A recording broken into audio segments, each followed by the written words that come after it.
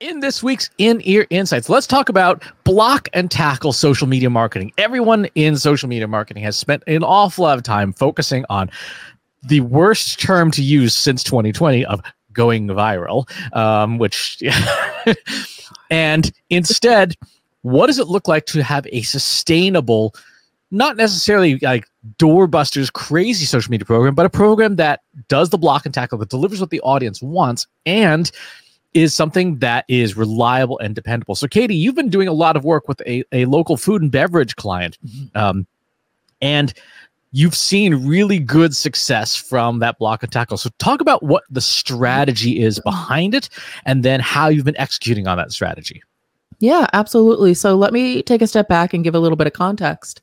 So this particular establishment is one that my husband and I have been going to for years. We've become really good friends with the owner and the general manager. And just through the course of like talking, just sort of checking in, I had asked them one day, a couple years ago, what was going on with their social media, because the posts that were going out were very confusing. And full disclaimer, I am not a social media marketing expert, but I have been doing it long enough to at least feel competent to do the basics. And so I asked them, I was like, why are you posting pictures of dishes that you don't currently serve? And why is the copy weird, gibberish haikus? Like, what's going on? Just out of curiosity. And the general manager told me that they had hired an agency out of California. So they're based in Massachusetts. The agency is based out of California, and they were not able to get in contact with anyone from that agency. They, would email them, this is what we want to post, and get no response. And so they just had no way to really cancel the contract either. So what was happening was the general manager had kind of figured out that every Tuesday at 3 p.m., they had scheduled one post a week. That was it. That's all they were getting. And so she had a timer. When she saw the post go up, she would immediately delete it. And I said to her, I'm like, that's a terrible strategy. She's like, I know, it's really annoying. And then, so, the conversation evolved to, well, if you ever want to change agencies, let me know. And so fast forward to about 6 months ago, she said, we're ready to finally invest in this. And so that was sort of like the context of just me being my usual nosy, bossy self of, hey, it looks like you're doing this wrong. Do you want me to fix it for you? And so now, so Chris and I have now gotten access to all of their digital assets, their website. We first cleaned up their website, put in proper tracking, and then did a bit of a photo shoot with all of their new winter menu items, because what they were lacking was basic content, basic evergreen. Hey, it's Monday. Do you want this dish? Hey, it's Tuesday. Here's a drink. Hey, it's Wednesday. We have gift cards. And so to your question, Chris, in terms of the block and tackle, what I'm doing with them is reestablishing their brand on social media as consistent, as reliable, as what you see is what you get, because they're a restaurant. They don't need to do over the top, like markety, like bazinga, look at us, da da da. It's, hey, we have some really good food. You like food, come get the food. If you show people pictures of food, they will generally show up, provided that the pictures are good quality. And that makes sense, because it really is the heart of customer-centric marketing, right? If you go to a restaurant's website, you want one of basically three things. I want to see what I'm going to get. Yep. I want to know how to get there. And I want to know what's on the menu, right? Those I don't really go to a restaurant's website for, philosophical thoughts about AI. I'm like, right. I just want to know if you have, crispy fried chicken or not. Right. And in the social media strategy, that seems to be the most sensible thing for a company, is to figure out what does your audience actually want and then give it to them. Well, and it's interesting because I sit on the other side of social media a lot of times, where we're looking at the data, where we're helping our clients figure out who their audience is, what they want to post, how often they want to post, the perfect time to post, all of these different variables. But in this particular situation, it's almost none of that. The audience is people who are hungry within roughly a 25-mile radius.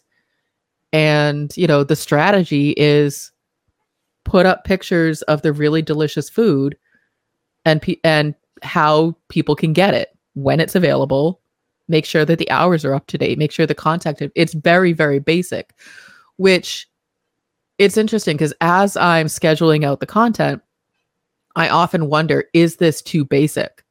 Is this enough? Are we doing enough to really, build their social media presence? And the answer is yes. We absolutely are. We're doing exactly what this audience needs us to be doing. We are showing them what is available, and we are letting them know how they can get it. I think there's probably a hierarchy for social media management, right? There's basic, intermediate, advanced. And a lot of people who are thinking about best time to post and optimizing post copy, it's like everything. If the basics aren't in place, the advanced stuff doesn't matter. Well, and it's interesting. So I've been using Facebook, or sort of Meta Business Suite, to post for both their Facebook and Instagram. And it always suggests, this is when your audience is most responsive. This is when you should be posting.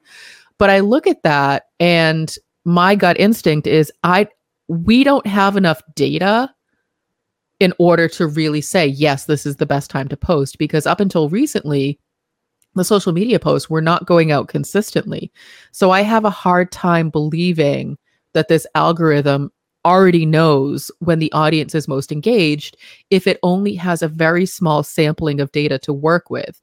And so I would rather have 6 months of consistent everyday posting and then take a look at the best times to post when people are most engaged.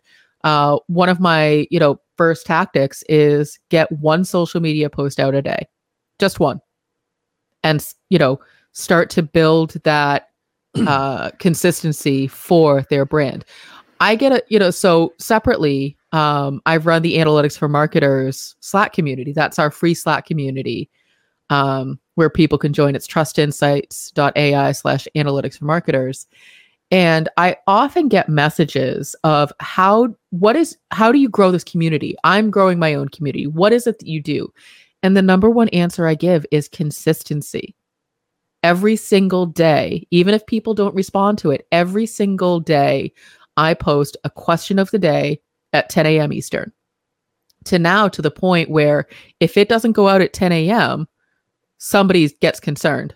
There was one day that John, our business partner, messaged me. He's like, is there no question of the day? I'm like, John, look at your watch. It's only 9 a.m. He's like, oh, it's like Pavlovian. Like, I really expect it to go out. And that's the consistency of it. People then show up. They know what to expect from you.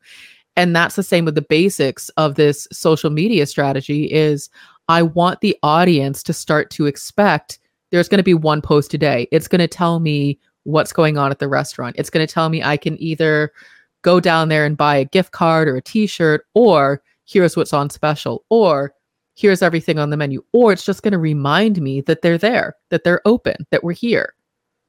Exactly. And the advantage of something like that with the regular scheduling too is that because it's a focused point of engagement, you'll get more engagement on that post as opposed to having it kind of be at random times when people may or may not be around. If people know it's there, one of the things we used to say a lot in our keynotes in the days before everything was about AI is, do you remember when Seinfeld was on, regular broadcast TV? And people say, yeah, Thursdays at 9 on NBC was when it was on. And I'm like, why do you still know that 30 years later? Because it was valuable content at a predictable time. And that is, humans, as much as we like to say that humans are unpredictable, humans are predictable. Humans like routine. It's comforting. It feels safe. And if you can provide that experience, even if you're a restaurant posting your food online, if you can provide that consistent, comfortable, safe predictability, then you start to build that brand trust of You showed me a picture of chicken wings. I know I can go to your restaurant and get that exact same thing that I just saw a picture of. I can shove my phone in your face and say, I want this, and know that it's going to show up at my table, 10 minutes later, which, yes, people do that. They will show up with their phones and shove it in the waitress's face and say, give me this, which is totally rude, but it happens. But that's funny you say that, because humans do like predictability. Our neurology is actually based on prediction. We talk a lot in AI about prediction and how language models work and stuff, but it's patterned on our brains. Our brains are prediction engines. The amygdala in your brain is essentially a small part of your brain that is designed to handle things you didn't predict. Like, oh shit, something's happening. There's a boar. There's a wild boar here that's not supposed to be here. And and you're like, okay, run. But we like prediction. Even language itself, the way our brains work, we are also prediction engines. So like the next word in a sentence is a prediction made by our brain. And so if you apply that principle to marketing, something you said that is super important is predictability leads to trust. If I know the chicken wings are always going to be on the menu, I can trust that if there's nothing else, I know I can get that to eat. And so predictability is, I think, such an underrated part of marketing. I would agree with that. I think that, marketers get too caught up in, to your point when you started, of what can we do to go viral, or what is like the next big thing, the conversation, the buzzword, the topic that we can all sort of, grab onto and just ride the coattails until it dies. In this instance, that does not apply. In this instance, the strategy is predictability, consistency. Let me demonstrate that you will get the same high quality experience over and over and over again. That is the end game for this particular client, for this particular social media strategy, is that predictability. It doesn't even have to be high quality. If you think about it, what is the promise of McDonald's, right? It is mediocre food that is pretty much the same anywhere on the planet. You step into a McDonald's in Seoul or in Belgrade or in Kiev, and it's pretty much the same thing. And that predictability makes it what it is. Like when you go into McDonald's, you don't expect, oh look, there's sushi on the menu and the Big Mac is missing. Like that never happens. Yeesh. If it does, run. But that's predictability. I mean, that's the cornerstone of that franchise is what you're going to get. Right. No, and that is absolutely true. So in terms of the high quality, that's a cornerstone of this particular restaurant. That is the experience that they want to deliver. And so they don't need to deliver the high quality experience on social media. They want social media to be the awareness tool that then brings people in to get that high quality, consistent experience. So the food is always consistent. You're always going to get the same level of service. It occurs to me that, when I was talking with this particular client about social media, we actually had a conversation about the purpose of social media. And it was something that they're focused on the food. They're focused on the business. The digital marketing is not something that they are experts in. So there was a lot of education in terms of what it means. Like, what can we do with this? And it turned out initially they were trying to make the website and social media do too many things, which I think is a common problem for a lot of companies, especially if your focus is not marketing, if your focus is actually like the business and something else. You don't know that there are other channels that you can use to, do your retention, to do your conversions. One specific digital asset can't do it all. That's asking too much. And so we went through the 5P process. So if you're not familiar, the 5Ps are purpose, people, process, platform, and performance. Purpose being the question you're trying to answer. People being who needs to help you answer this question or who needs the answer.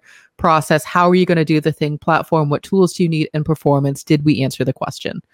And so we went through this process of the 5Ps with the client and determined together that the website is really just a menu. So the website is there for when people find out about you. So the very clean, ideal customer journey, obviously this changes, but the ideal is The algorithm serves up a post from this particular restaurant. They say, oh, that looks good. Let me check out the website. The website is then a continuation of fact finding. Let me learn about them. Okay, this looks really good. Now I'm hungry. Where's the address? Find the address, and then you physically go there, and that's the conversion. So it's almost like a 3-step or even 4-step. So it could be word of mouth. Hey, I went to this really great place. You're like, oh, that sounds good. Let me find them on social media. Find them on social media. So you have your awareness, you have your engagement. Go to the website, that's consideration. And then they actually physically go there, and that's purchase. And so that's the ideal journey that we want them to go through. So then we had to pick apart each of the digital assets. So you have social media, you have the website, to make sure that they were doing their function. And when you do that, what are the things that you consciously chose not to do with social media? What are the things, because obviously social media can apply to every phase of the customer journey. What did you intentionally say, we're not going to do that? So we decided that we're not going to promote anything that doesn't revolve around the food. And so, for example, they have a lot of really great TVs in the bar, but the owner does not want to promote it as a sports bar. He doesn't necessarily want people to go, oh, I need to go watch the game. Let me find a bar to watch the game at. He wants people to keep centering it around the food. So, for example, yesterday it was, hey, we have really good nachos. We have really good this. Oh, and by the way, the game will be on. And so really making sure that we're keeping the focus specifically on the things that you can purchase once you come to the restaurant. And that is very limited to food, drink, gift cards. Those are the things that you can purchase. They had been promoting, live music and this and that. And we decided that it's not that it's not appropriate for social media, but it was a distraction from what we wanted the brand trust to be on social media, and that there would be other channels that we could use to promote these events as we get people to keep coming back, as we get to the retention. And so we wanted to sort of take retention off the table for now so that we could refocus. Social media is purely awareness. We just want people to know, here's what we have to offer you as a product.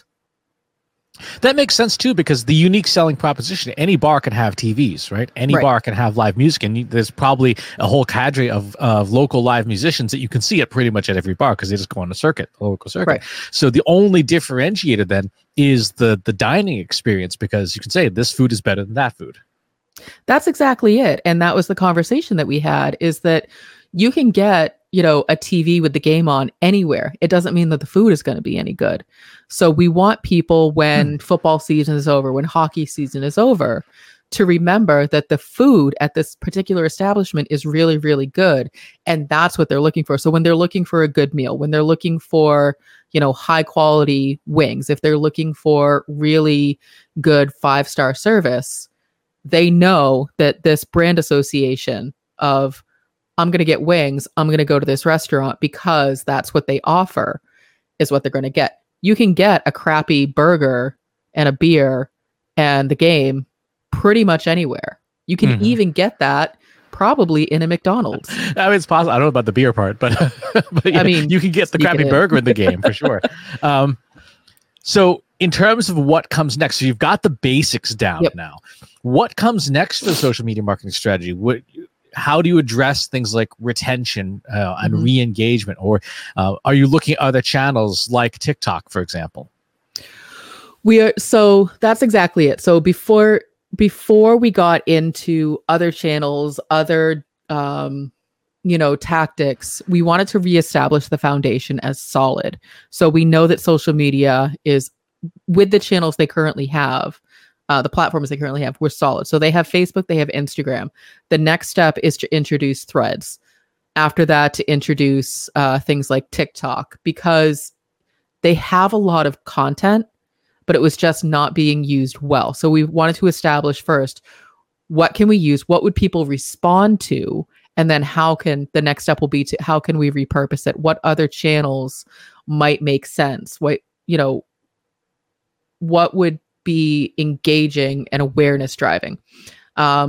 in addition to that, we talked about starting a newsletter. And so a lot of restaurants have newsletters, but they're not the type of newsletters that you and I typically write, Chris. They're not let me tell you everything that's going on in the AI world. So a restaurant wouldn't necessarily, let me tell you everything that's going on in the restaurant industry. It's not necessarily the purpose that's not why people sign up for a newsletter for a restaurant. And so that's something that we need to uncover a little bit more of. If you're going to sign up for a newsletter, have one more thing in your inbox. What is it you need to get from this particular establishment? And so we're making assumptions that people want to know more information about the specials, about the live entertainment, about the things that would keep them coming back in addition to the really good food. And so we figured that that was a really good place to start to put that information so it wasn't distracting people on social media. Yep. I think the other two things that people would look for in a newsletter, one obviously is any kind of coupons, discounts, or savings. Right. Yep. That's table minimum. And the other, depending on the architecture of the system, could be referral rewards. Like, hey, bring a friend kind of things, and you get 2 for 1 on appetizers or something along those lines. That that gives a nudge to that word of mouth. Absolutely. And that's definitely something that we've talked about in terms of what would go into the newsletter. We talked about that could be a really good place for, a discount code for repeat customers. But first, you have to get those customers in the door. And that's where social media. So these two channels have to work hand in hand. Social media is what gets them in the door. And then the newsletter is what keeps them coming back. Exactly. What about semi-social channels like YouTube?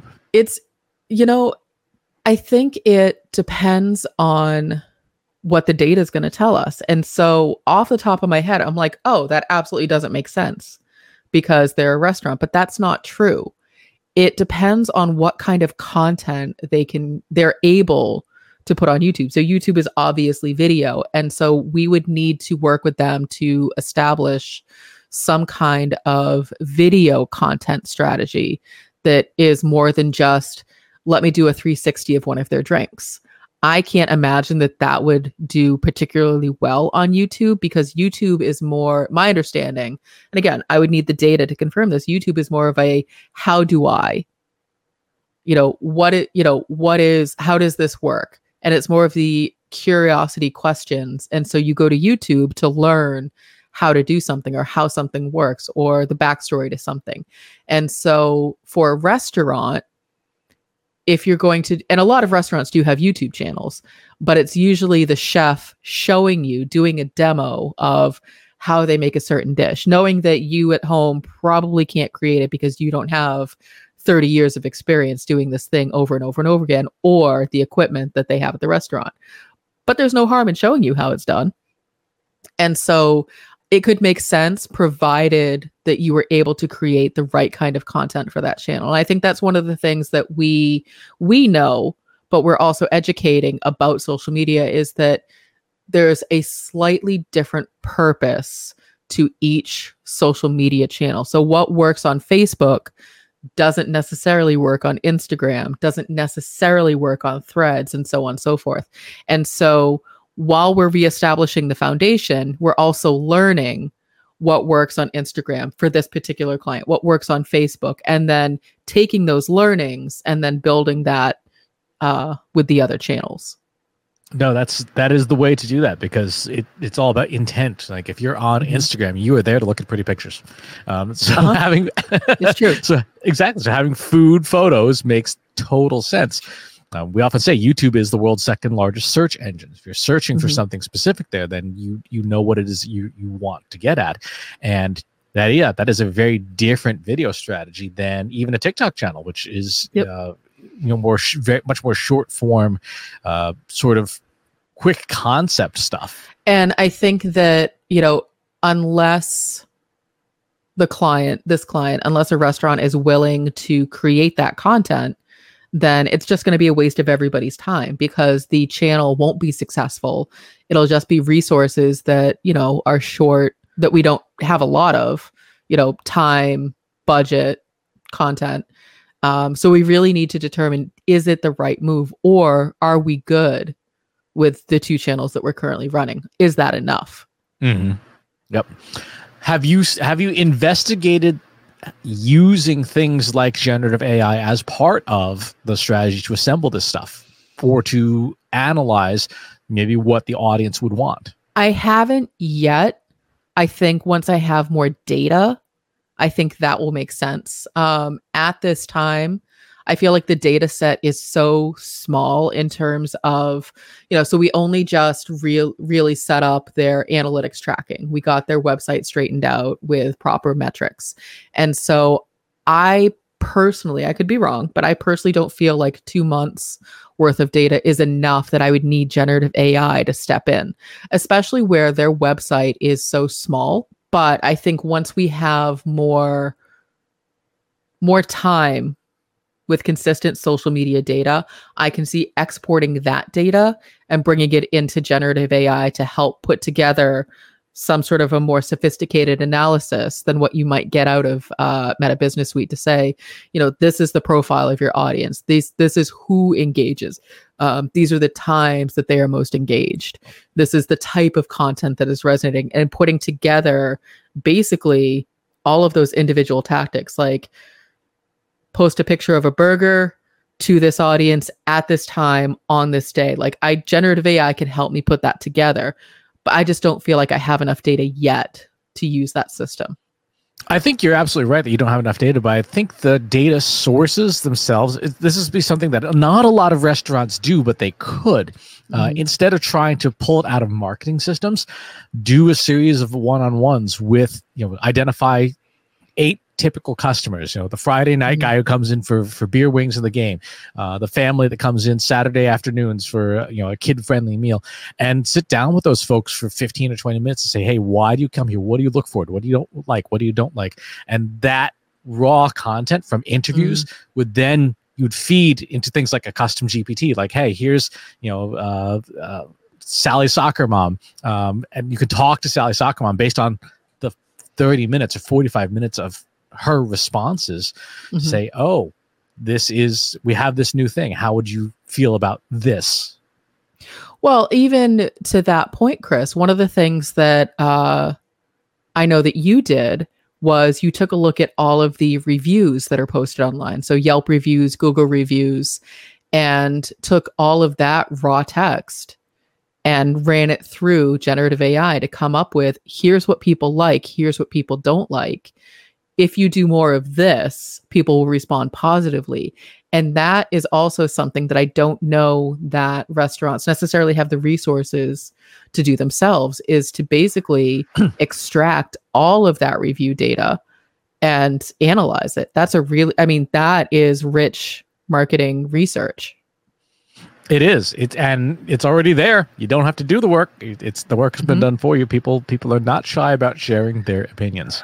No, not at all. But no, I think this has been a super interesting way to look at, almost a case study of how to use block and tackle social media marketing with data, with also art, and art as much as science, and come up with a platform for rolling out what success on social media looks like. If you've got some thoughts that you'd like to share about what block and tackle social media marketing looks like and how well it works, pop into our free Slack group. Go to trustinsights.ai/analytics for marketers, where you and over 3,000 other marketers are sharing each other's insights and answering each other's questions every single day. And wherever it is you watch or listen to the show, if there's a channel you'd rather have it on instead, go to trustinsights.ai/TI podcast, where we are on most major channels that have podcasts. And while you're on the platform of choice, please leave us a rating and review. It does help to share the show. Thanks for tuning in. I will talk to you next time.